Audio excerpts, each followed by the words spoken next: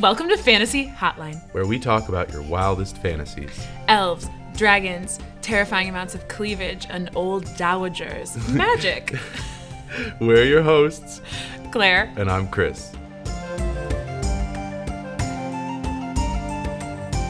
And this week we're reading Best Served Cold by Joe Abercrombie.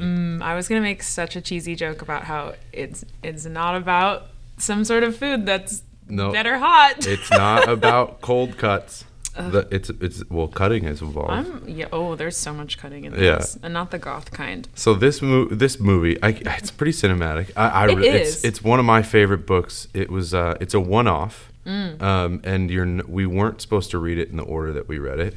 It's the fourth book in the series, but it's after a trilogy that is pretty closely, everything's linked in the trilogy, and then there's a one-off where and that's how I got into this series. This author, Joe Abercrombie, was like reading a one-off. I picked up this book, and there are some things where you're like, okay, I'm missing a little bit of a piece of that, but it's kind of what we were talking about last episode, where it's like hard versus soft world building. I just thought when I was reading it, I was like, oh, it's just kind of some world building that we don't get to know about right now. Like he talks about, like Shivers is talking about like the Bloody Nine and stuff like that. Yeah, we'll get into that. But so it's a one-off. It's one of 9 books he's written in this world. So he's written all 9 already? The 9th is coming out in September 2021, and he's pretty open, and he's kind of a machine about his writing. Like he doesn't release a trilogy until all 3 are written. Like that's really satisfying. He doesn't do the George R.R. Martin 5th book and good luck with the rest. Yeah, we'll have a TV show ruin it. I just think we need to talk about his author picture. Okay, yeah. Before we talk about the book. So if you haven't seen it, he's in a suit and he's staring directly at you, and his hands are crossed, his fingers are pointed, he's resting. Yeah. He's going. It's like he looks like he's like a little bit of a knockoff James Bond villain. Yeah, guy. yeah. He looks like maybe like an evil professor that you're trying to explain something that you think you're understanding, and he's like, but do you? Or your high school, like your old high school friend who's like, hey, I'm selling houses now. Yeah. And sending you Facebook messages. Yeah. And you're like, I don't live in the suburbs anymore, Mark. Yeah, your friend who's just like really grinded all the way to the top. Yeah. He's posting on LinkedIn all the time. He's got a bit of a smarmy thing to him, and I've heard interviews with him, and he is funny. He's like but he's kind of a smart ass. He's from Bath, England. Yeah, he's from Bath. He's from Bath. I've been there. Bath. Have you? Yes, well, my dad is British. Oh, is he from Big reveal. Is he from my Bath? Dad is British. That makes this podcast legit. Yeah. Fish and chips. No, he's kind of from all over. They moved around a lot because my grandfather was in the Royal Air Force from World War II on. He's a knight. The RAF, huh? Yeah. Oh, he's a knight? Yeah, he's a knight. Whoa. Yeah, put some respect in your tone, sir. I will. My lady. I'm so sorry. No, it doesn't work that way, unfortunately. Oh, I don't know how anything works. I inherit nothing. I'm an American. Yeah, there you go. My dad is a dentist. and his dad Honestly, was an engineer. That's cool. Yeah. I got a root canal this morning. Oh, really? Speaking of dentists. This morning? Yeah. How's your mouth? I actually feel okay. I look normal. The Novocaine wore off, but they have TVs, in dentists. Sure, and like the little glasses? No, it was just like a big you? TV. Right. But I wanted to have something relaxing, so I put on a nature documentary, but it was like every time the drill would go down, it'd be like, this baby seal will starve to death in hours. Like, and I was like, oh no. I was like, my tooth. Yeah. I was like, oh, my tooth, okay. The seal, my tooth. Yeah. The cruel ocean will not give up her prey. Like, noted. Okay, so this book, I've never read this author before. Yeah. This is a Chris pick. And I mean, I guess I'll save it for when we talk through the book, but yeah. I was like this would not be something I would normally pick up and read, I think. Yeah, for sure. I mean, it's what you would call the grim dark, I believe, is what his... And how would you define that?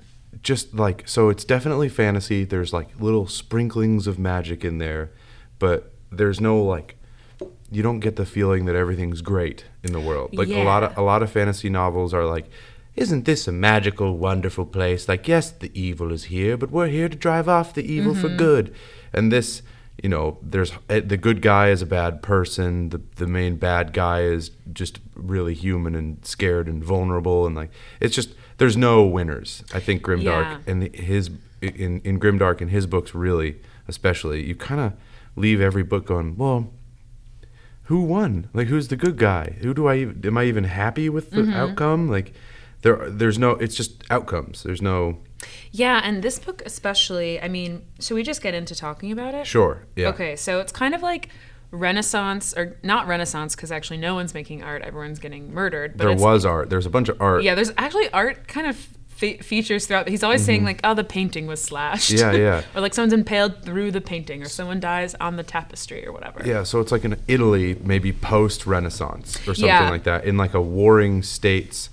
Like different city-states fighting each other all the time. And it starts off, basically, there's this, her name is Monscero Mercato. Yeah. And her brother and her are riding up to basically the palace, the summer retreat of the most powerful duke in Italy, which is called Styria in this world. Okay, side note, honestly, this is embarrassing to admit, it was hard for me to take all the Italian names that seriously. Yeah.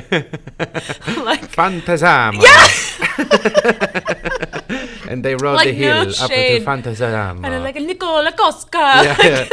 Monscero Mercato. Yeah. Duke Orso. It's like I would buy his pasta. I would buy his dried pasta. Duke Orsos. It's twisting a mustache. Yeah. It's so good, you die for it. So there was like that hump I had to get over. Yeah, he definitely is. So he's a British author, and his main stuff is the main trilogies. Both of them take place in like the England of his world, which is called the Union. And we hear about it. It's kind of in the sides. But yeah, so it starts off with a mercenary, and this place Styria, every summer they just all go to war with each other. That just seems to be the deal. There's mercenaries running around. There's a bunch of dukes. There's one duke that used to be like a league, and they were all in it together. Yeah. And they would kind of have their little petty squabbles, but every war seemed kind of maybe like sanctioned or. It just kind of seemed like that was the stasis. Like, oh, we're gonna go raid this border. Oh, we're not protecting our borders. And then Duke Orso broke the League of 8 or League of 9 and was like, you know what, he basically set goals to become the king of Styria and make sure there's no more dukes, and he would be the guy.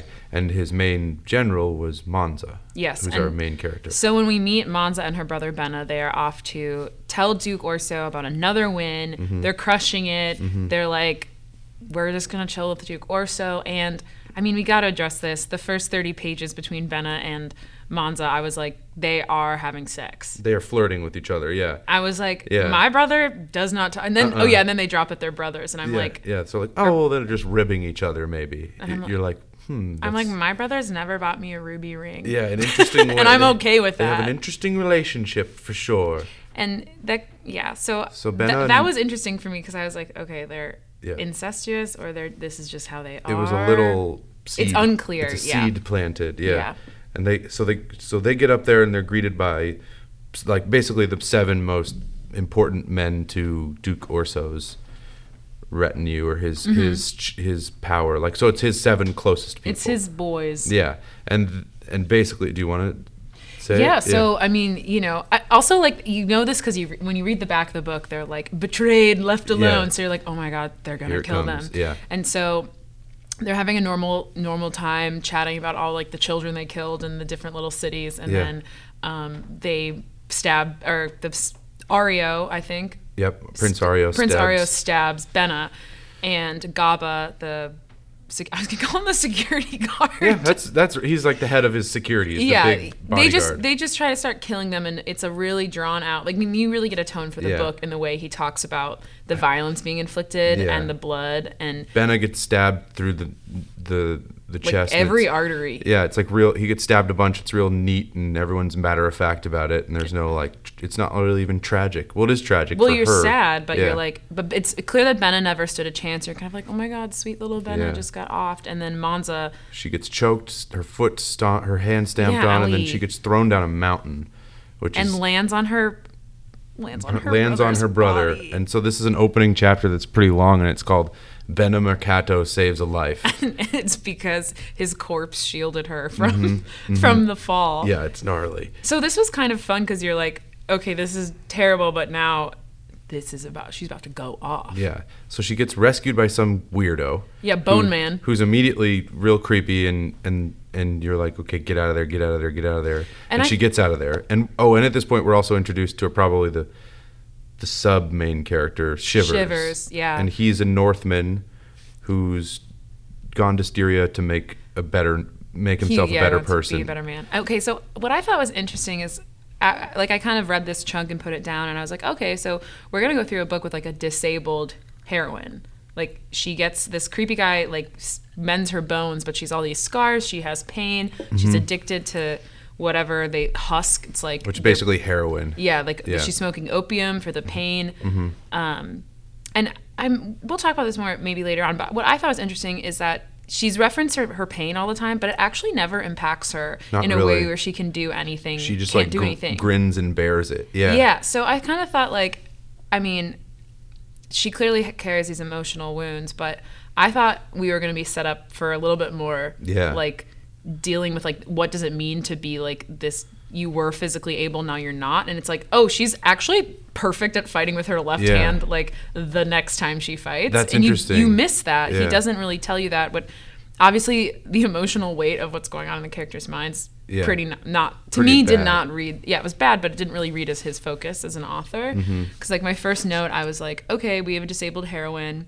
Like, maybe it'll just be about finding her agency, blah, blah, blah. And it's like, nope, she's the best. She's got plenty of agency. And like her disability, I mean, I kind of feel like I wanted to see a little more of like how her recovery was or whatever. Like, what's the point of making the hero get so fucked up if nothing, if like every man's still just like, damn, she's hot as hell. Hot and really can sword fight. Yeah, it's like, it seemed like it didn't really actually affect her except causing her to want to have revenge, and like her pinky fingers really fucked up. Her hand was, I think so. In the first trilogy, they mention him shortly in the book. They call him the Cripple.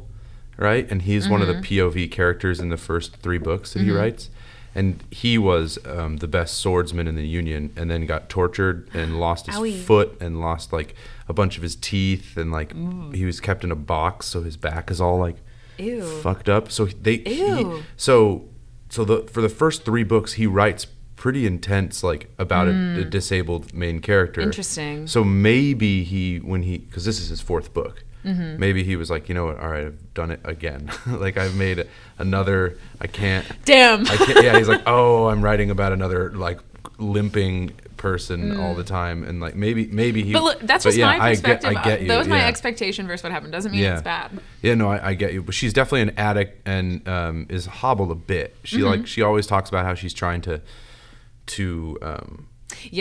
not limp and stuff like that. We see it through her perspective. Yeah. Like, she's clearly feeling it. Mm-hmm. Yeah. So basically, she meets Shivers. Shivers is down on her luck. Okay, we gotta talk about how the North people are named. Oh, yeah. Because I'm like, okay, what's next? Iceberg? Like, yeah. So the Northmen are given names. They're like, you have your name. His name is Caul. C-A-U-L, like Paul with a C. And then you're given like a name after you do something, like a nickname basically. And they're all winter themed, which is like, there's got to be like 18 like snows running around. Yeah, like, that's very true. 200 ices. Yeah. Well, and there's like a couple, like they talk about the Northmen that are mentioned are like Greylock. Yeah. The Bloody Nine. Or he's also 3 trees. Yeah, 3 trees. Black Dow. The Dog Man. The Dog Man is like, that's cool. If I had to pick one, I'd be like, yeah, you can call me the Dog Man. Yeah. Well, so Shivers is down on his luck. Yeah, Shivers is our like morally trying desperately to be a moral compass. Yes. And so they meet, and then she was like, I need you to go to Sajan, who's like basically kind of like a fence or like a gangster of some kind. You whatever you want, whenever you want. Yeah, and he owns like a gambling house, and so she sends Shivers into there because she can't go, and then we're introduced to our like 3rd member of her crew of people who's Friendly. Yes, so she's kind of like assembling her little motley crew, like Ocean's 11 style, to kill the 7 men who were there when her and her brother were murdered, and no one knows she's alive.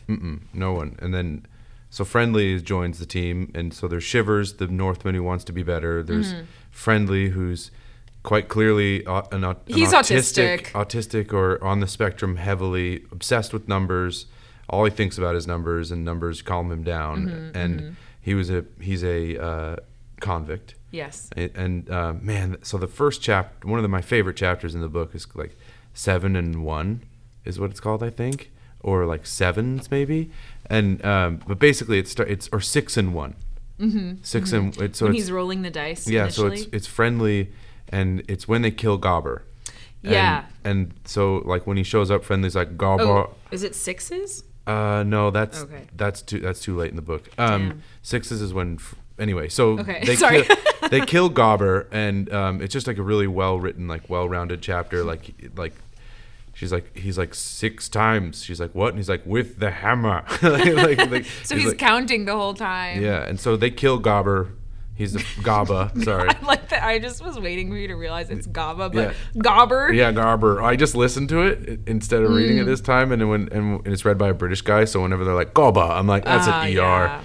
So they kill Gaba, and it's pretty brutal. Oh my god, yeah. Reading this, I was like, okay, like, am I gonna be able to finish this book? I'm a little sensy. And yeah, so this was like so much gore for me, but I thought it was really true to what you're saying, calling it grimdark or whatever, because it's like not this heroic, like it's almost pathetic the way that she kills him. Yeah. She's like, it's like disgusting because it's like drawn out, and she's like, ew, and she like tries to pretend like she's enjoying it, but she doesn't. Like right off the bat, she's like, already like, her revenge is already feeling bad.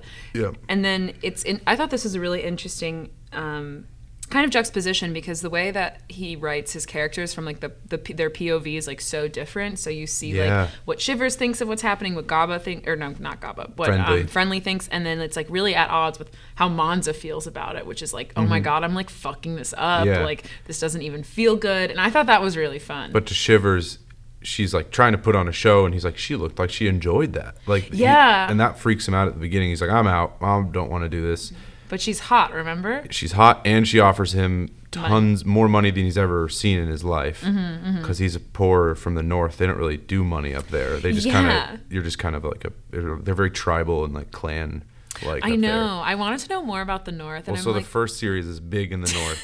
And the next book, the next one-off it's called The Heroes. You're giving me homework. Yeah, I am. That's this whole podcast is homework. Yeah. But it's the kind of homework I've always wanted. I know, right? Now I'm the teacher. Well, so all right, so they move on from Gaba, and we're introduced to kind of the beginning of her crew. Yeah. And her and Shivers go to recruit the next member of the crew, which is Malthus. No, Morveer. Yeah, Morveer. Sorry, that's what I meant. Malthus is who they're killing. Yeah. They go and recruit Morveer, who's a poisoner, and he immediately poisons them. Yeah, I would say that like the way the moral universe is here, it's like very little shifts. Oh yeah. Everyone is, even with a semblance of internal struggles that some of the characters go through. It's like, oh, you're a poisoner?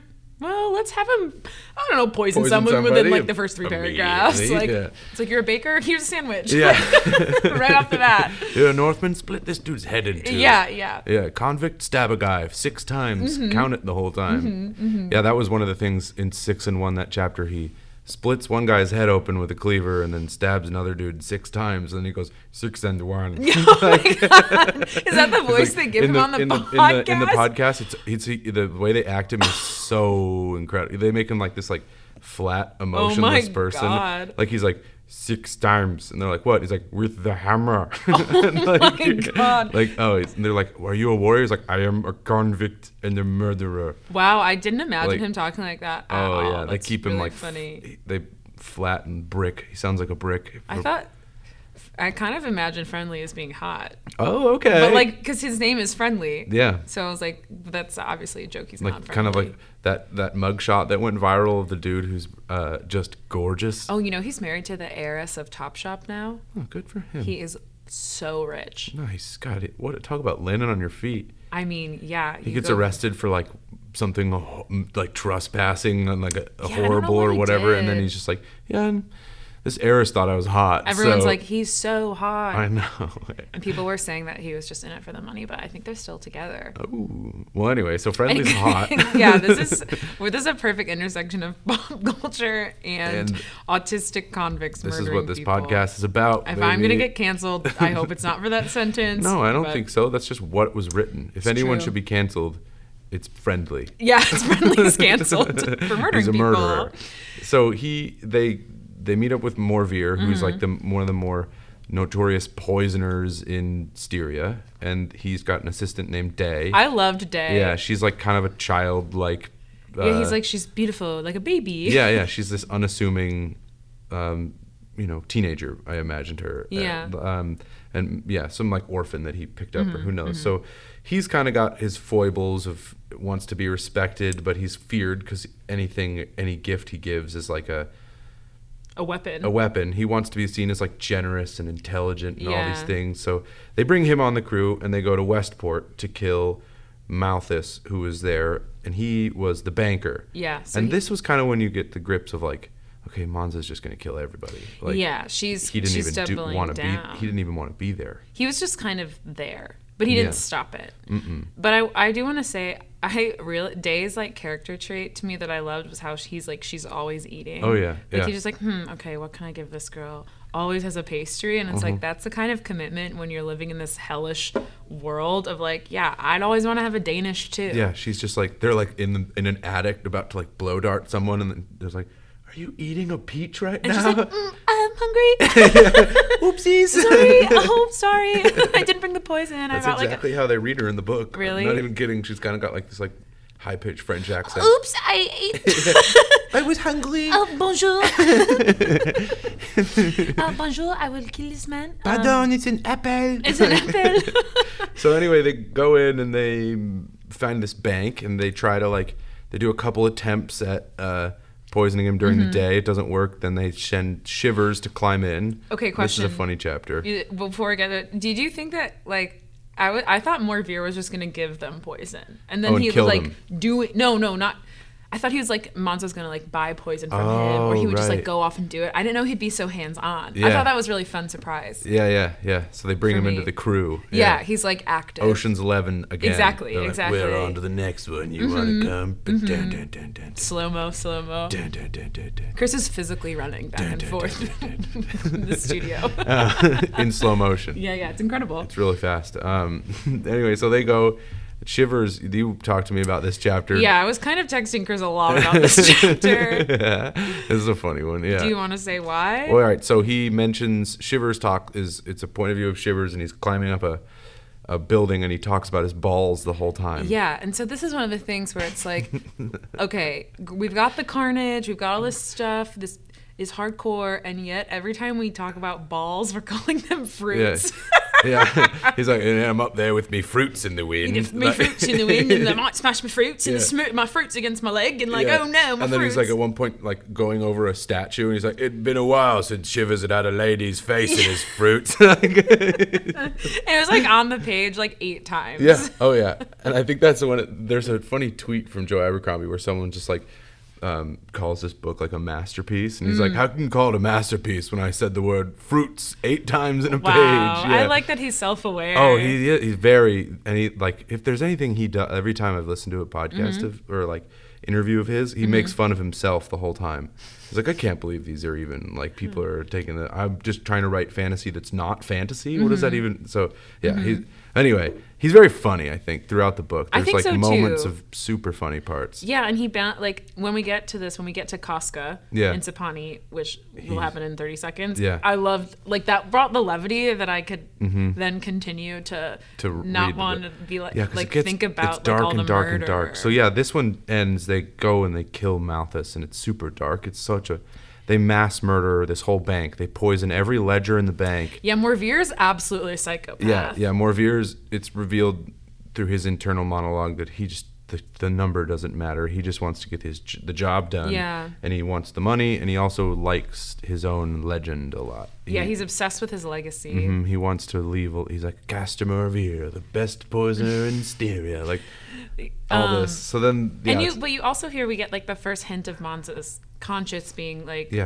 expressed publicly. So she's almost really goes upset. and kills Morveer after this happens, and Morveer's like, whoa, like why do you care? You didn't say I couldn't kill everybody. And also he's like, everyone keeps calling her the Butcher of Capriel. Capriel, is that okay? Yeah. Because that was like a city that she defeated, and then instead of letting them surrender, she killed everyone. Yeah. All the mercenaries ran in and like killed and pillaged and raped everybody. And so everyone's like, she is bad. So he's like, okay, why do you care? You killed babies. Yeah, you've killed the whole town. And she's like, she's kind of got like a reputation to stick to. So she's like, well, fine. And then, so then they move on to kill the next person on their list, and they go Prince to Areo. Yeah, they go to Sepani, and they're trying to kill Areo and Foscar, his brother. And this is like the Venice, I would say, right? Like masquerades and blah blah blah. And excuse me, I had to burp. I just had to do it. I couldn't hold it in. This is part of the canon. It's a party city, so Claire got drunk to I'm talk about blacked Sepani. Yeah, it's like a big party city. Like it's like Venice and Amsterdam. I feel like all rolled into one. It's a bunch of canals, and but then like the mist and like by the third page, it's like every character's like, did you know there's fog? Yeah.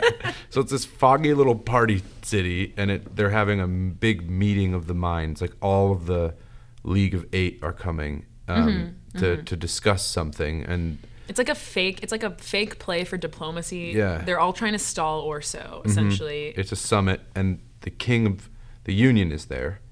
And he's Orso's son-in-law. Orso's daughter is the queen of the Union. They're married. So the king of the Union is there with his wife, who's Areo's sister. Yes, there's a lot of like...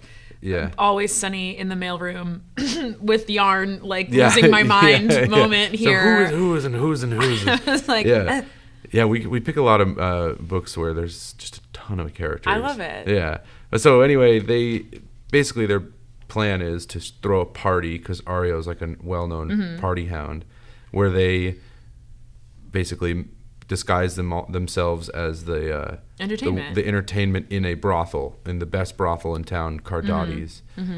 So Monza and we're introduced to two more characters here. Ooh, I loved Shiloh Vitari, who's a torturer. Yeah, she was a torturer for the Union. That's why they talk about the cripple. She used to work for the cripple. Okay, I forgot. She's a minor character in the first 3 books. Oh, really? Yeah. Oh, that's cool. It's always fun when they come back. Damn, I'm going to read the first 3 books. And then we meet Casca, who's also a minor character in the first 3 books. And he's a drunk. He's a hammered mercenary who used to be Monza's boss. He's Monza's father figure, and he just so happens to be drunk in a ditch where the torturer knows exactly where he is, and he can be recruited. And they recruit Vitari first. Vitari and Monza go and find this. They find Areo's harlot, basically. Areo's like headmistress. Yeah, his headmistress, who's like in charge of his harem. I don't know. I feel like who knows? So they poison her, and they tell her, we'll give you the antidote in a week if you don't help us plan this party where we're going to kill your mister. Is that the opposite of a mistress? Your mister. Or your employer. Who knows? Yeah. Well, okay, so when you read this for the first time, because I know this is a second read for you, like I immediately was like, I bet that poison's going to be fake. Yeah. I was like, well, that's the classic Gambit, you know? Yeah, right? Yeah. I'm like, haven't any of these people read a book? No, they haven't. Probably not. No, they don't know. Books are probably illegal in Styria. So they plan this party, and they recruit all these crazy people. They're going to have a band and like a fire spitter and obviously whores. And there's like hundreds of people that live in Sepani that are, musicians and murderers. Yeah, it's just like you have to do both. That's what you do there. Depending on the season, You're either those or you're a whore. Yeah, or you're a whore. Yeah, and so they plan this party, and Foscar and Areo show up, but it's revealed. No, Foscar's not. It's revealed quickly that it's not even Foscar. It's the King of the Union. Yeah. So all this extra security comes that they didn't expect. Yeah, they're always like, who are all these people in like heavy chainmail? Yeah. What's going on? Yeah.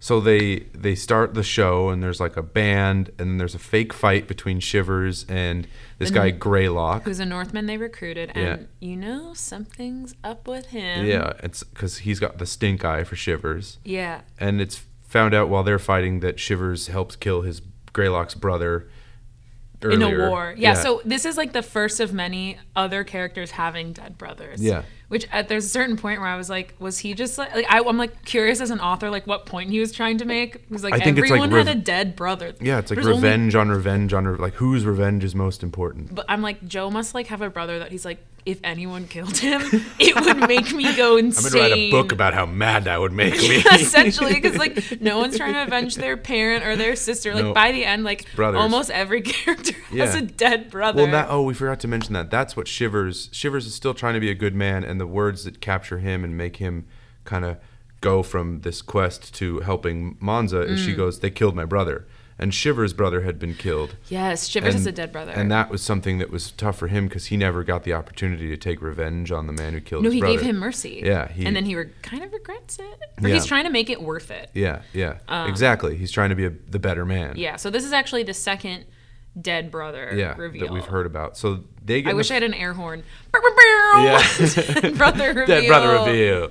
So they get in a big old fight, and it quickly turns into a real fight. And then friendly, someone insults Friendly's dice and the concept of numbers not lying, and so that freaks Friendly out, and he splits someone's head open with a cleaver. So Friendly's in charge of like the gambling area. Yeah. So a whole brawl breaks out there with Friendly at the. Really, everything goes off the rails because Friendly's got mad about his numbers. Yeah. Because he's used to like being a convict, so they said that he was cheating, and I think in safety, as is like kind of a trope with most like prisons or gambling, illegal gambling, if you say someone's cheating, you better be able to like back it up. Yeah. So Friendly was like, "What the fuck did you just? I'm not cheating," and just without even thinking about it, goes back to full prison rules. And he kills this guy. And then meanwhile, Shivers and Greylock's fight is turned completely bloody, and then there's a fire breather who lights himself on fire. Yeah, there's like, I will say, like, there's some foreshadowing. There's some times where I'm like, oh, I wonder if this is foreshadowing. Yeah. And every single time, like, by the end of the book, I was like, oh, like, this person has, the same face as this guy. Well, that's their twin brother for revenge. Just, it's right there. He really likes to put it out there. Because when they hire the fire breather. Yeah. And I think it was Shiloh's like, aren't you worried he's going to set the place on fire? And Nicola Koska's like, it'll be fine. And it's like, oh, okay, it's going to go up in flames. So basically what happens is, and then the plan to assassinate Ario is that Monza and Shiloh dress up like prostitutes because Monza knows and Shiloh know that his big kink is one brunette and one redhead or something. Oh, really? Yeah. And then what? I missed that. But then so what happens is our Ario doesn't go to the main place because the main guy there is Ario's outranked. Yeah, he gets outranked. So they give like the master bedroom suite to the king.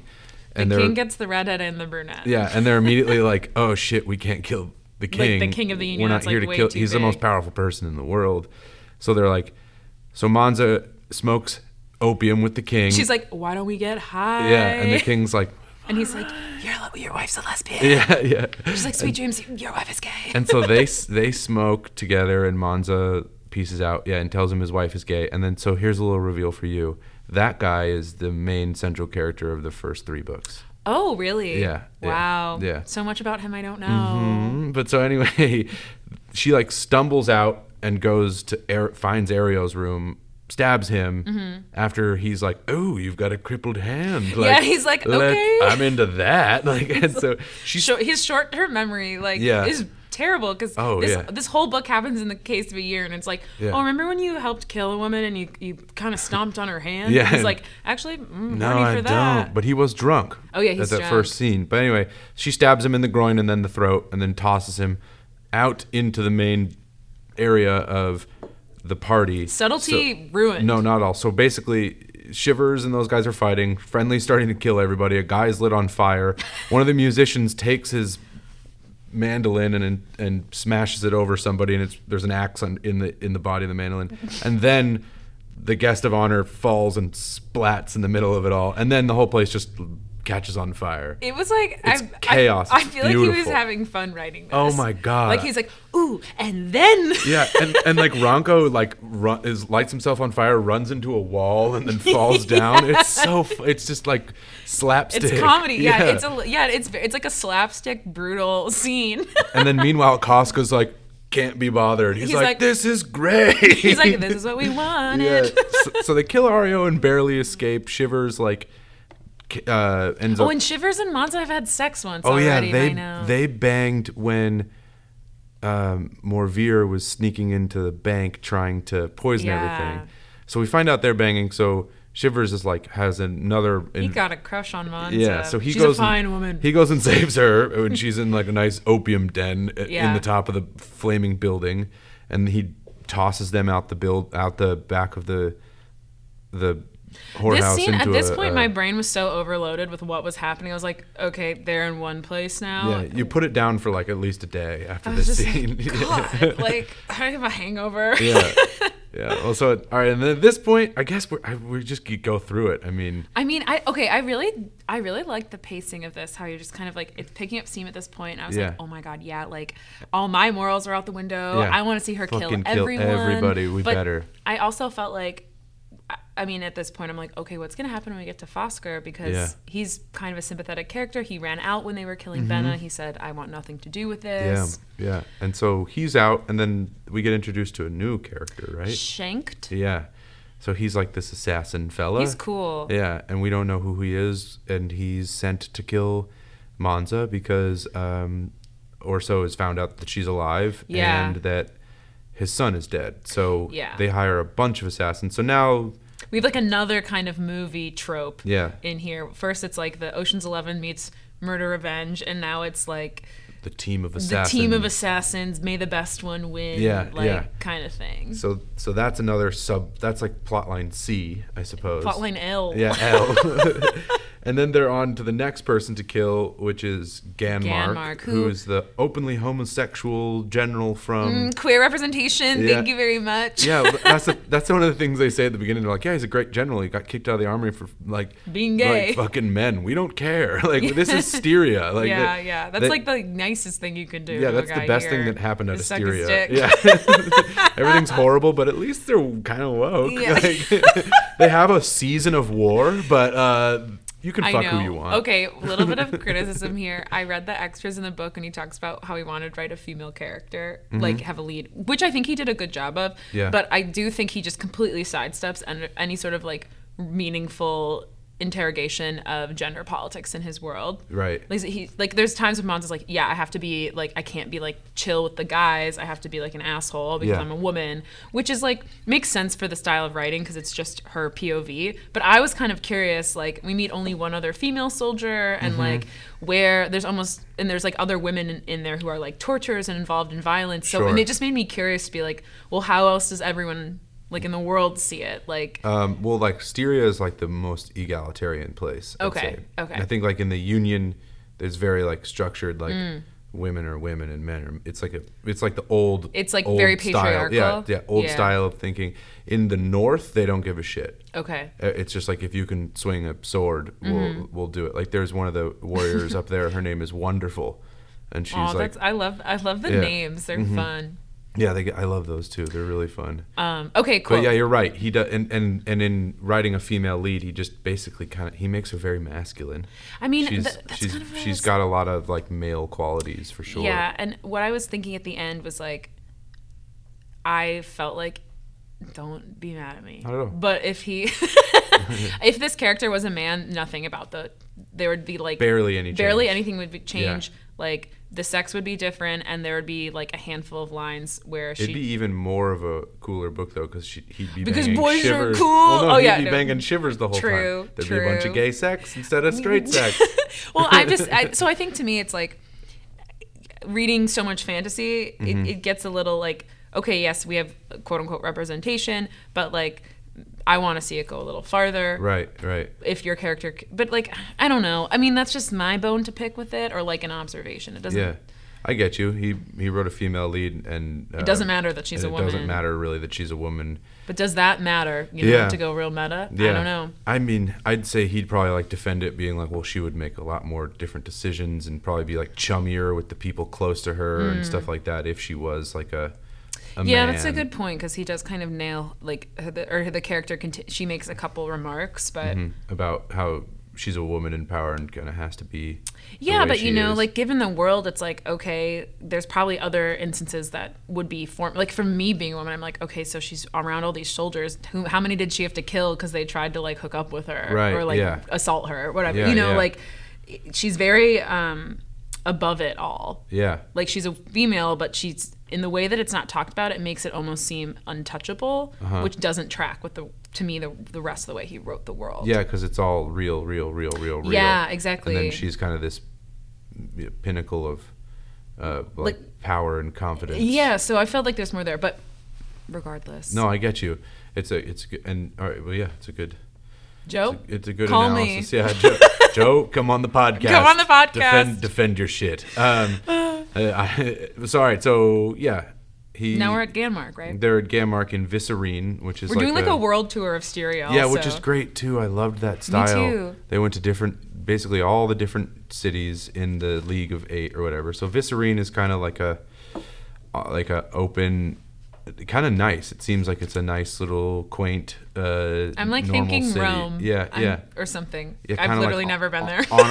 On a river. Yeah, like it's beautiful. And so.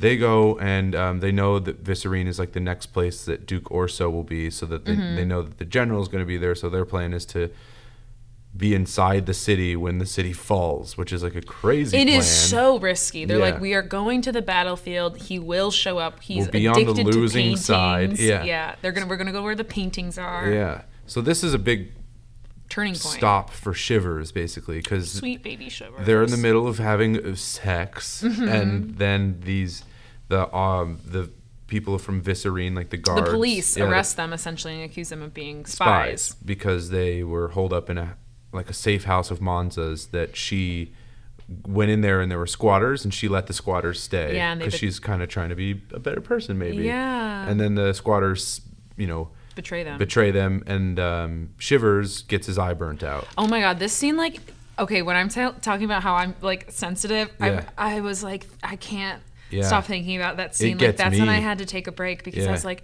oh my God, like her panic, thinking that she was going to be like the next one burnt or something. Oh my like God, that he wrote that really terrifyingly well. Visceral, yeah. Oh my God, it like made me I was just like, ew, oh my God, this is so bad. Like, yeah, where she's like, she always thought she'd be tougher in this kind of situation, but she just immediately is just like, he really nails the like humiliation that comes with experiencing, like, I assume pain like that. Yeah, pain or near death and stuff like that. Yeah. So anyway, we can just we can cruise right by. No. I think it was a good. I mean, it's important, but it's not like it's just basically Shivers goes from being an optimist, he gets his eye burnt out, and he's completely changed. He's clearly like gets so much PTSD from this moment. Yeah. He's in physical pain, and I thought this scene really stuck with me also because I felt like it makes them almost like moral. I don't know if it's a moral commentary, but like, you know, they're saved essentially because Nicola Cosca showed up to have dinner with the Duke. Everyone thought he couldn't get in by saying like, yeah, I'm here in town. The Duke's actually like, come on in. Where are your friends? Oh, they're getting tortured. Yeah. Let's go get them. And it's just kind of like the banality of violence that like Shivers' life is ruined. He's lost an eye for 30 seconds of a misunderstanding. And they're all like, you'll get over it, buddy. Yeah, like, sorry about the misunderstanding. Yeah, and it's like, it's kind of one of those like blink of an instant. This guy's life will change or whatever for the worse. And had they walked faster down the hallway, like maybe he would have had his eye. That's where my mind went. Truly, yeah. Had Cosca gone to had they just believed Cosca, and he gone with him and been like, oh well, let's at least try your plan to get into the like the palace because you used to be famous. Well, so he's lost his mind, and their plan ends up like coming to fruition. Like their plan's kind of wild, but it works. Ganmark comes straight for Duke Salia is his name, right? Salier. Salier. Yeah, Salier of Visserine. He was a fun character. Yeah, this big fat art guy, and they spring a trap on Ganmark, and this is kind of when it comes to your point at the very beginning, where her getting thrown down a mountain and being arguably like disabled, it doesn't affect. She's able to duel someone who's known as like the greatest swordsman in the world, maybe, and like keep her shit together. Although he could have killed her like a couple times, but he's kind of a gloating, arrogant bastard. And then Cosca comes in and they end up like fighting him together as, father-daughter situation. Yeah. And they drop a big old statue on him. The melodrama in this scene was also high. He gets impaled by the very statue that he was there to claim. Yes! Yeah. This like very rare statue. He gets killed by it. Casca basically... He gets a death wound. Yeah, he gets a wound to the gut, and we think he's dead. And then... Your note on this chapter is, meanwhile, Shivers is maybe crazy now. Yeah. Well, and then there's also a moment where Shivers is like killing a bunch... Like when they spring the trap, there's still a bunch of like soldiers around Ganmark. And basically Shivers kills like 15 people in a hallway. Yeah. Meanwhile, telling everybody he is death. Like screaming, I am the great leveler. Like I am... Like, so he's... lost it. He's like laughing the whole time. Like he's lost it. He's lost it. And violence is clearly an choice. outlet or an answer for his nuttiness. So they kill Ganmark and Casca dies. And also when the chapters go to Shivers POV, it's like I kind of realized at the end, he starts off by quoting or to himself like all the noble guys that he fought with, and at the end he's just like, the Bloody Nine did this, and the Black Dow did this. Yeah. And it's like, those are the people that he said he was his villains in the beginning. So you see his moral allegiance is like... Shift. Oh, that's a great point. Yeah, I never even thought about that. Yeah, I'm pretty smart, Chris. Oh, good point from Claire. Surprising. Okay. All right, so we lose Casca, and then Friendly's basically like, shortly after, while they're like on their way to the next town, Friendly's like, I'm out as well. Yeah. And then Friendly walks down the road. I feel like in the book, it's like he literally walks half a block. Yeah, I know. And then Casca's like, what's up, my boy? Like, I'm not dead. I'm not dead. Pretty crafty of me. And then Shanked is revealed. Oh, that's a really cool scene. Yeah. It was before this chronologically, but where he kills everyone in Sejan's. Oh yeah, he can put his whole finger through someone's eyeball. Yeah, so it's clearly revealed he's got some powers, and he's got some magical powers. He can like stop time or something. Yeah, basically. I reread that part where he rips Sajam's heart out like a lot. Yeah, because I was like, what the hell just happened? And is it revealed what he does with the bodies afterwards yet, or no? No, not yet. No. Yeah. So yeah, that's super cool. The way that scene works, some guy flips a coin up, and then while the coin is slowly spinning, he's super speeding all around the room, like breaking people in half just by being like, and they anyway. Then what do we have? Then the next guy is, and then after we lose Friendly and Casca, there's another Shanked scene where Shanked kills all the mercenaries or the assassins. He kills all the other assassins. So we're like, what's Shanked's deal? Yeah, he kind of has something going on, and then he also doesn't. Well, he just misses Monza and Shivers, who are still boning. And it's revealed at the end, after he kills all the assassins, he takes one of the people's legs to eat. So he get hungry. He's a cannibal. He's cannibal, which is time murderer. This is a part, when I read this, I was like, fuck, this is kind of important to know.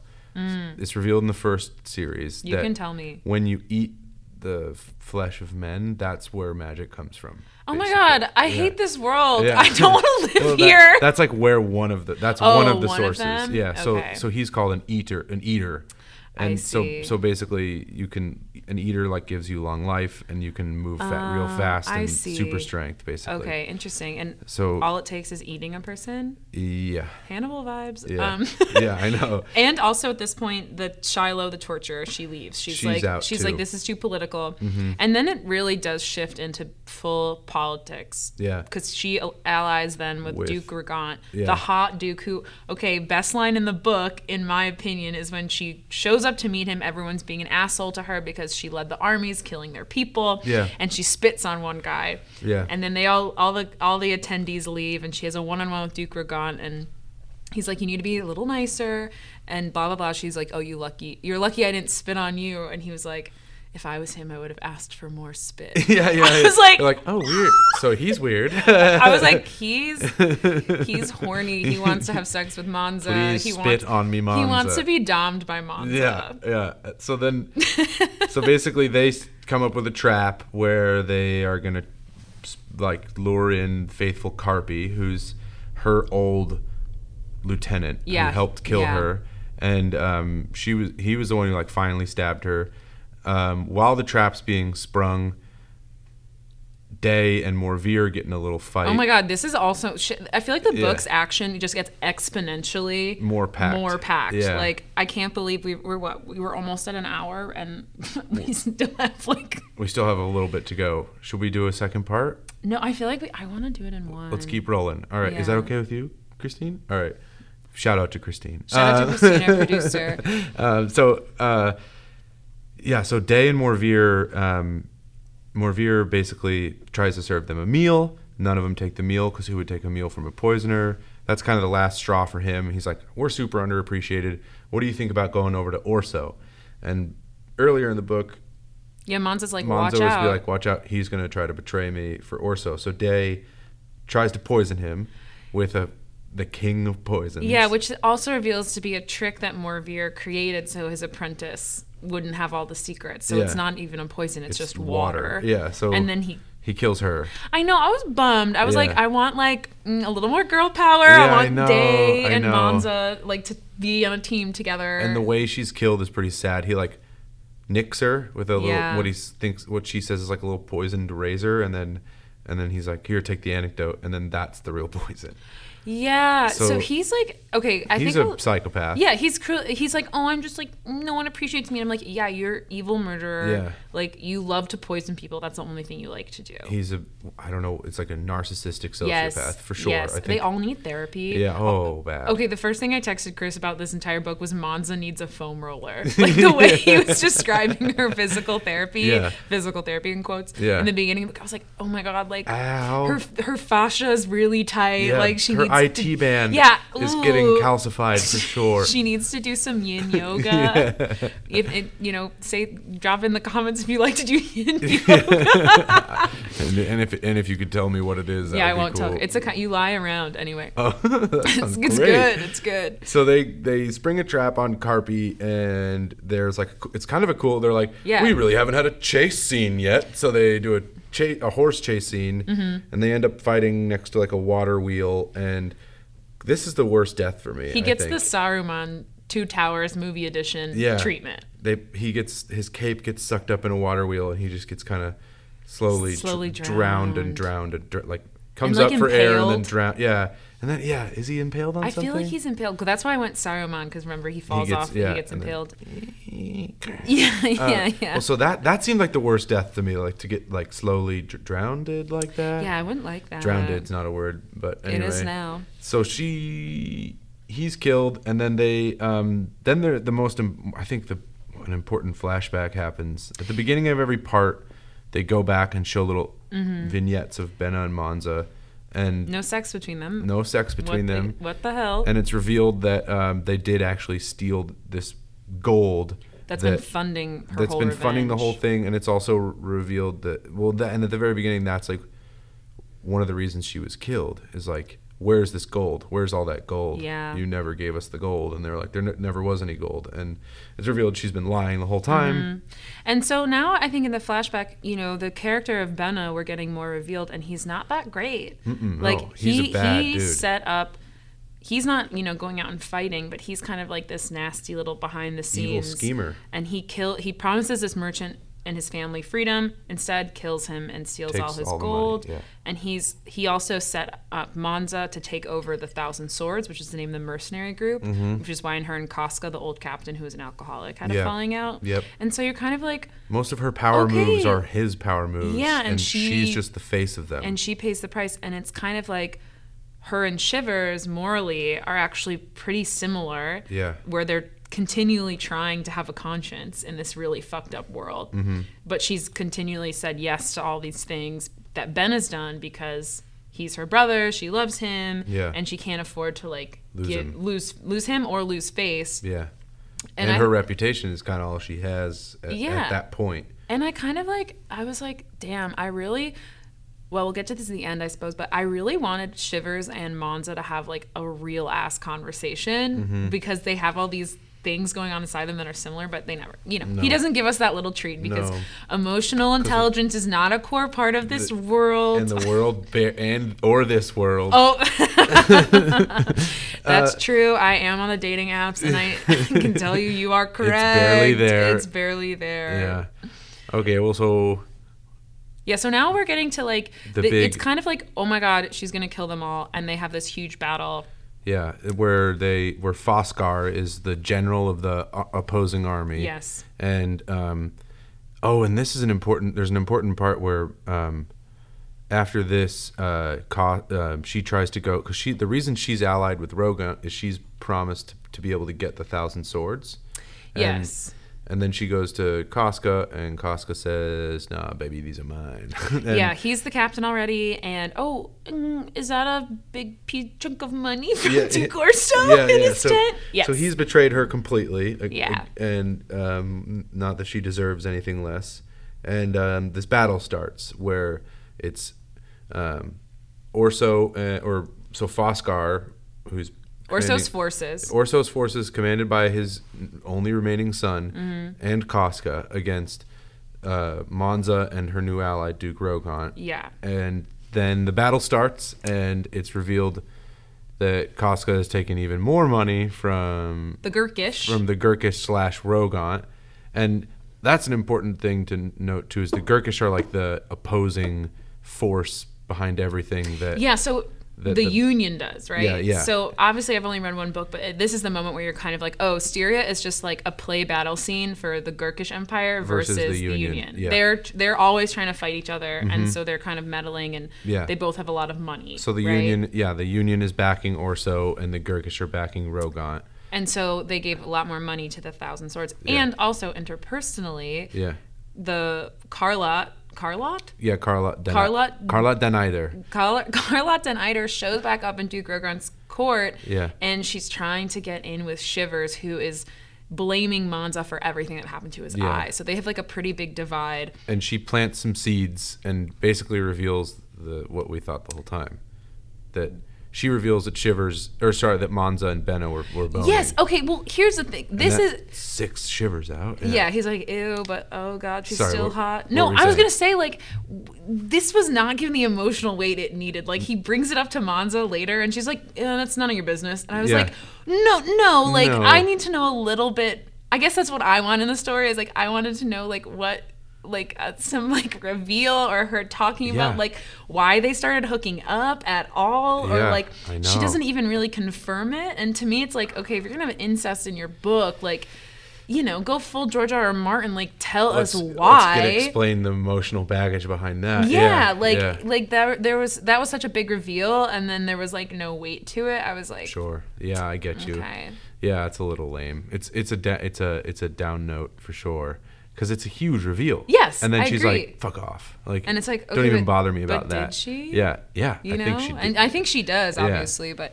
Well, so basically, there's a big battle, and Shivers during the battle saves Monza, but you can tell he's very like conflicted. It's weird. And then also these forces that Rogan has allied with, the Sipanese show up. Mm-hmm. So there's a big battle, and Orso's forces are defeated. Yeah, it's a rout. They're running away. They're dying. They thought they were just going against Rogan, and they end up going against the 1,000 swords, the Sipanese, and Rogan. Mm-hmm. And so, and then what is there's something that big happens. They get Foskar. Oh, and then there's a big sex scene right after too. Oh yeah, a little switcheroo. Yeah, okay, he loves parallels. He loves having like these. Yeah. He loves being like, look how smart and clever I am. I know, it's a little, and it's like, come on. Yeah, okay. Yeah. I get you. I don't know why I love it. I'm like, yeah, be heavy-handed with that stuff. Yes, that's the word. Yeah. It is so heavy-handed. Yeah, I'm like, I don't need subtlety. Just do it. Basically, there's a switcheroo. You think they're having sex, like you think with each other, but Shivers is fucking Karlat Van Eater, and Karlat Van Eater. Okay, that's fine. That was a fun Chicago pronunciation. Karlat Van Eater. Oh my god, best hot dogs. And then Monza is fucking Duke Rogan, who fulfills my expectations and is like, hurt me. Please, Monza spit in my mouth. Yeah, piss on me. And I was like, she's like, I gotta go piss. And he's like, I'd say that's a waste of good piss. Yeah. I love that. But truly, they have the exact same conversation. Each couple has the exact same conversations about either killing Shivers or killing Monza. Yeah, and Shivers is like, maybe I will. And Monza's like, don't even ever bring that up ever again. Yeah, like, see, this is why I want them to have a little convo.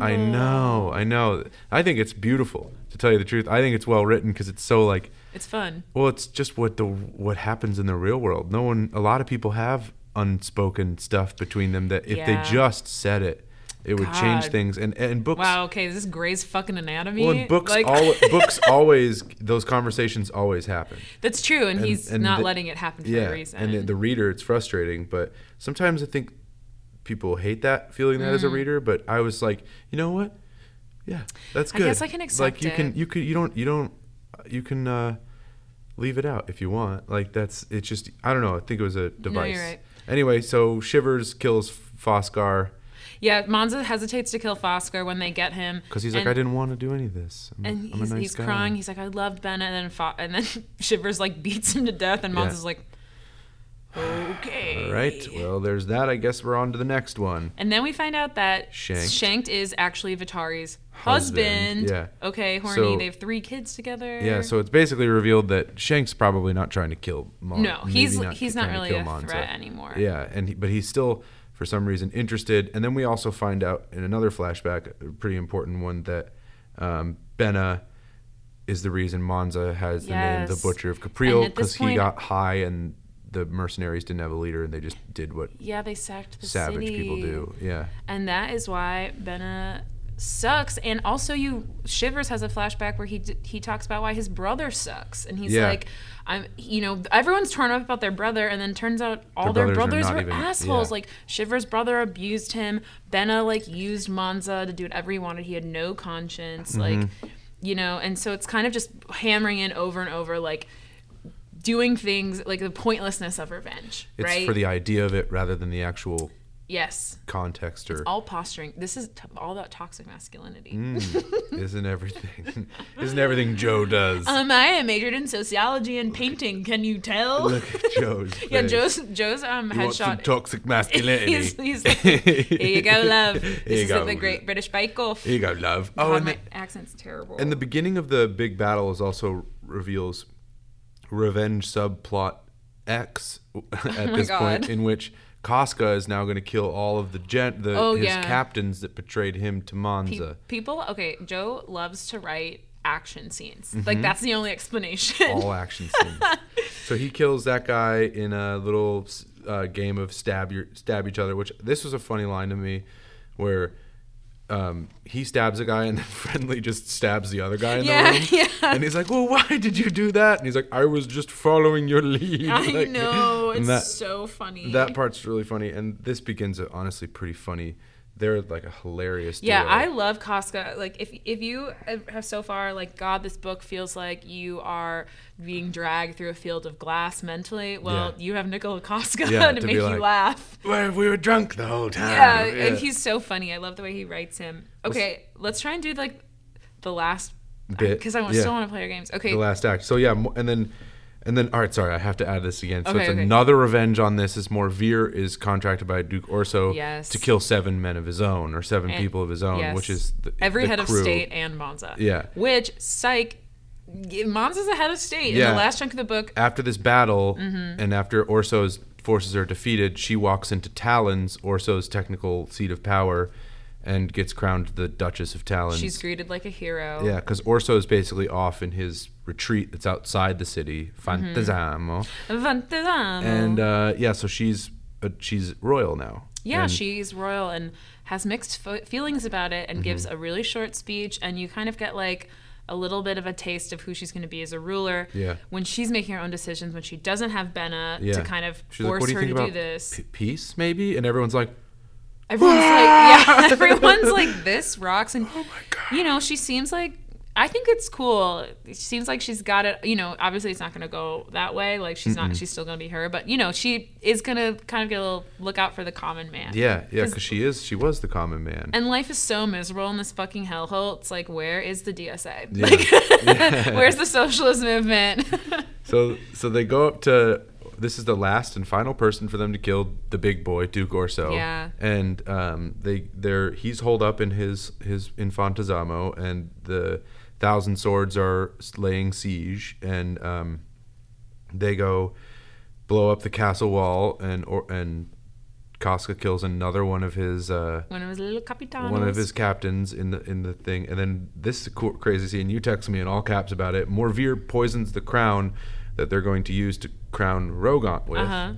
and everybody dies except Monza. Because all of the heads of state are crowning him, and guess what? Monza's wearing gloves to cover up her crippled hands. Yes, and it's a contact poison. It's a win for ableism, I suppose. Yeah, so she, that's another that we needed a win. God, God, it's that's problematic. Sorry. But she's just like, I don't want to see the hands. Yeah, and so everybody's dead. Everybody dies except Monza. So basically, within the turn of a week, she goes from being a royal for the first time to being one of 2 royals in all of Styria. It's her and the guy she's trying to kill. And she shows up at the palace. Yeah. She barely makes it through. Friendly saves her. Shivers finally snaps and is like, Yeah. I will feel better if I kill you. I want my eye back. And she's like, bro, you're annoying as hell. And then Shivers is like, I'm here to protect you. And then they duel. No, Friendly. Friendly, sorry. They have a big duel. That's a good duel that I didn't know I wanted to see. Oh my God, it was really good. That Yeah. was a really fun fight scene. Super cool.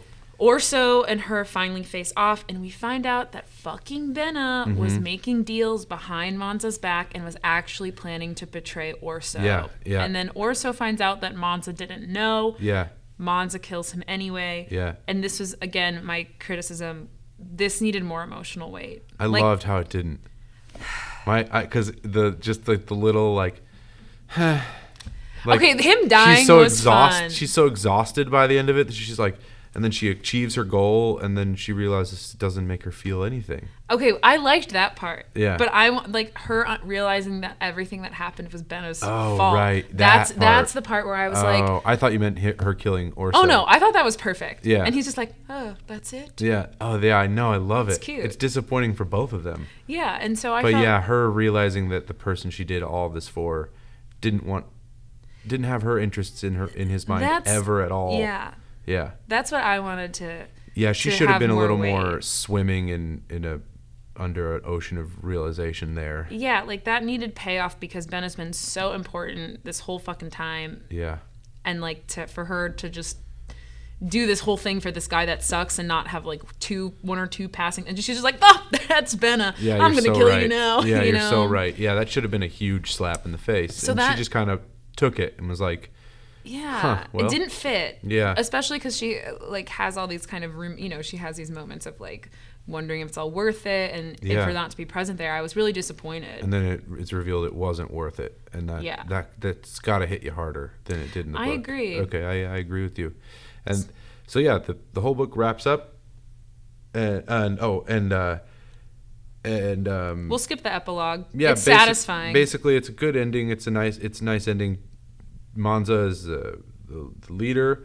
Shivers is going back to the north. She kind of does mercy and gives him a ring. Yeah, she gives him Benna's ring. Yeah, because she's like, fuck this. I don't want to see this anymore. Yeah.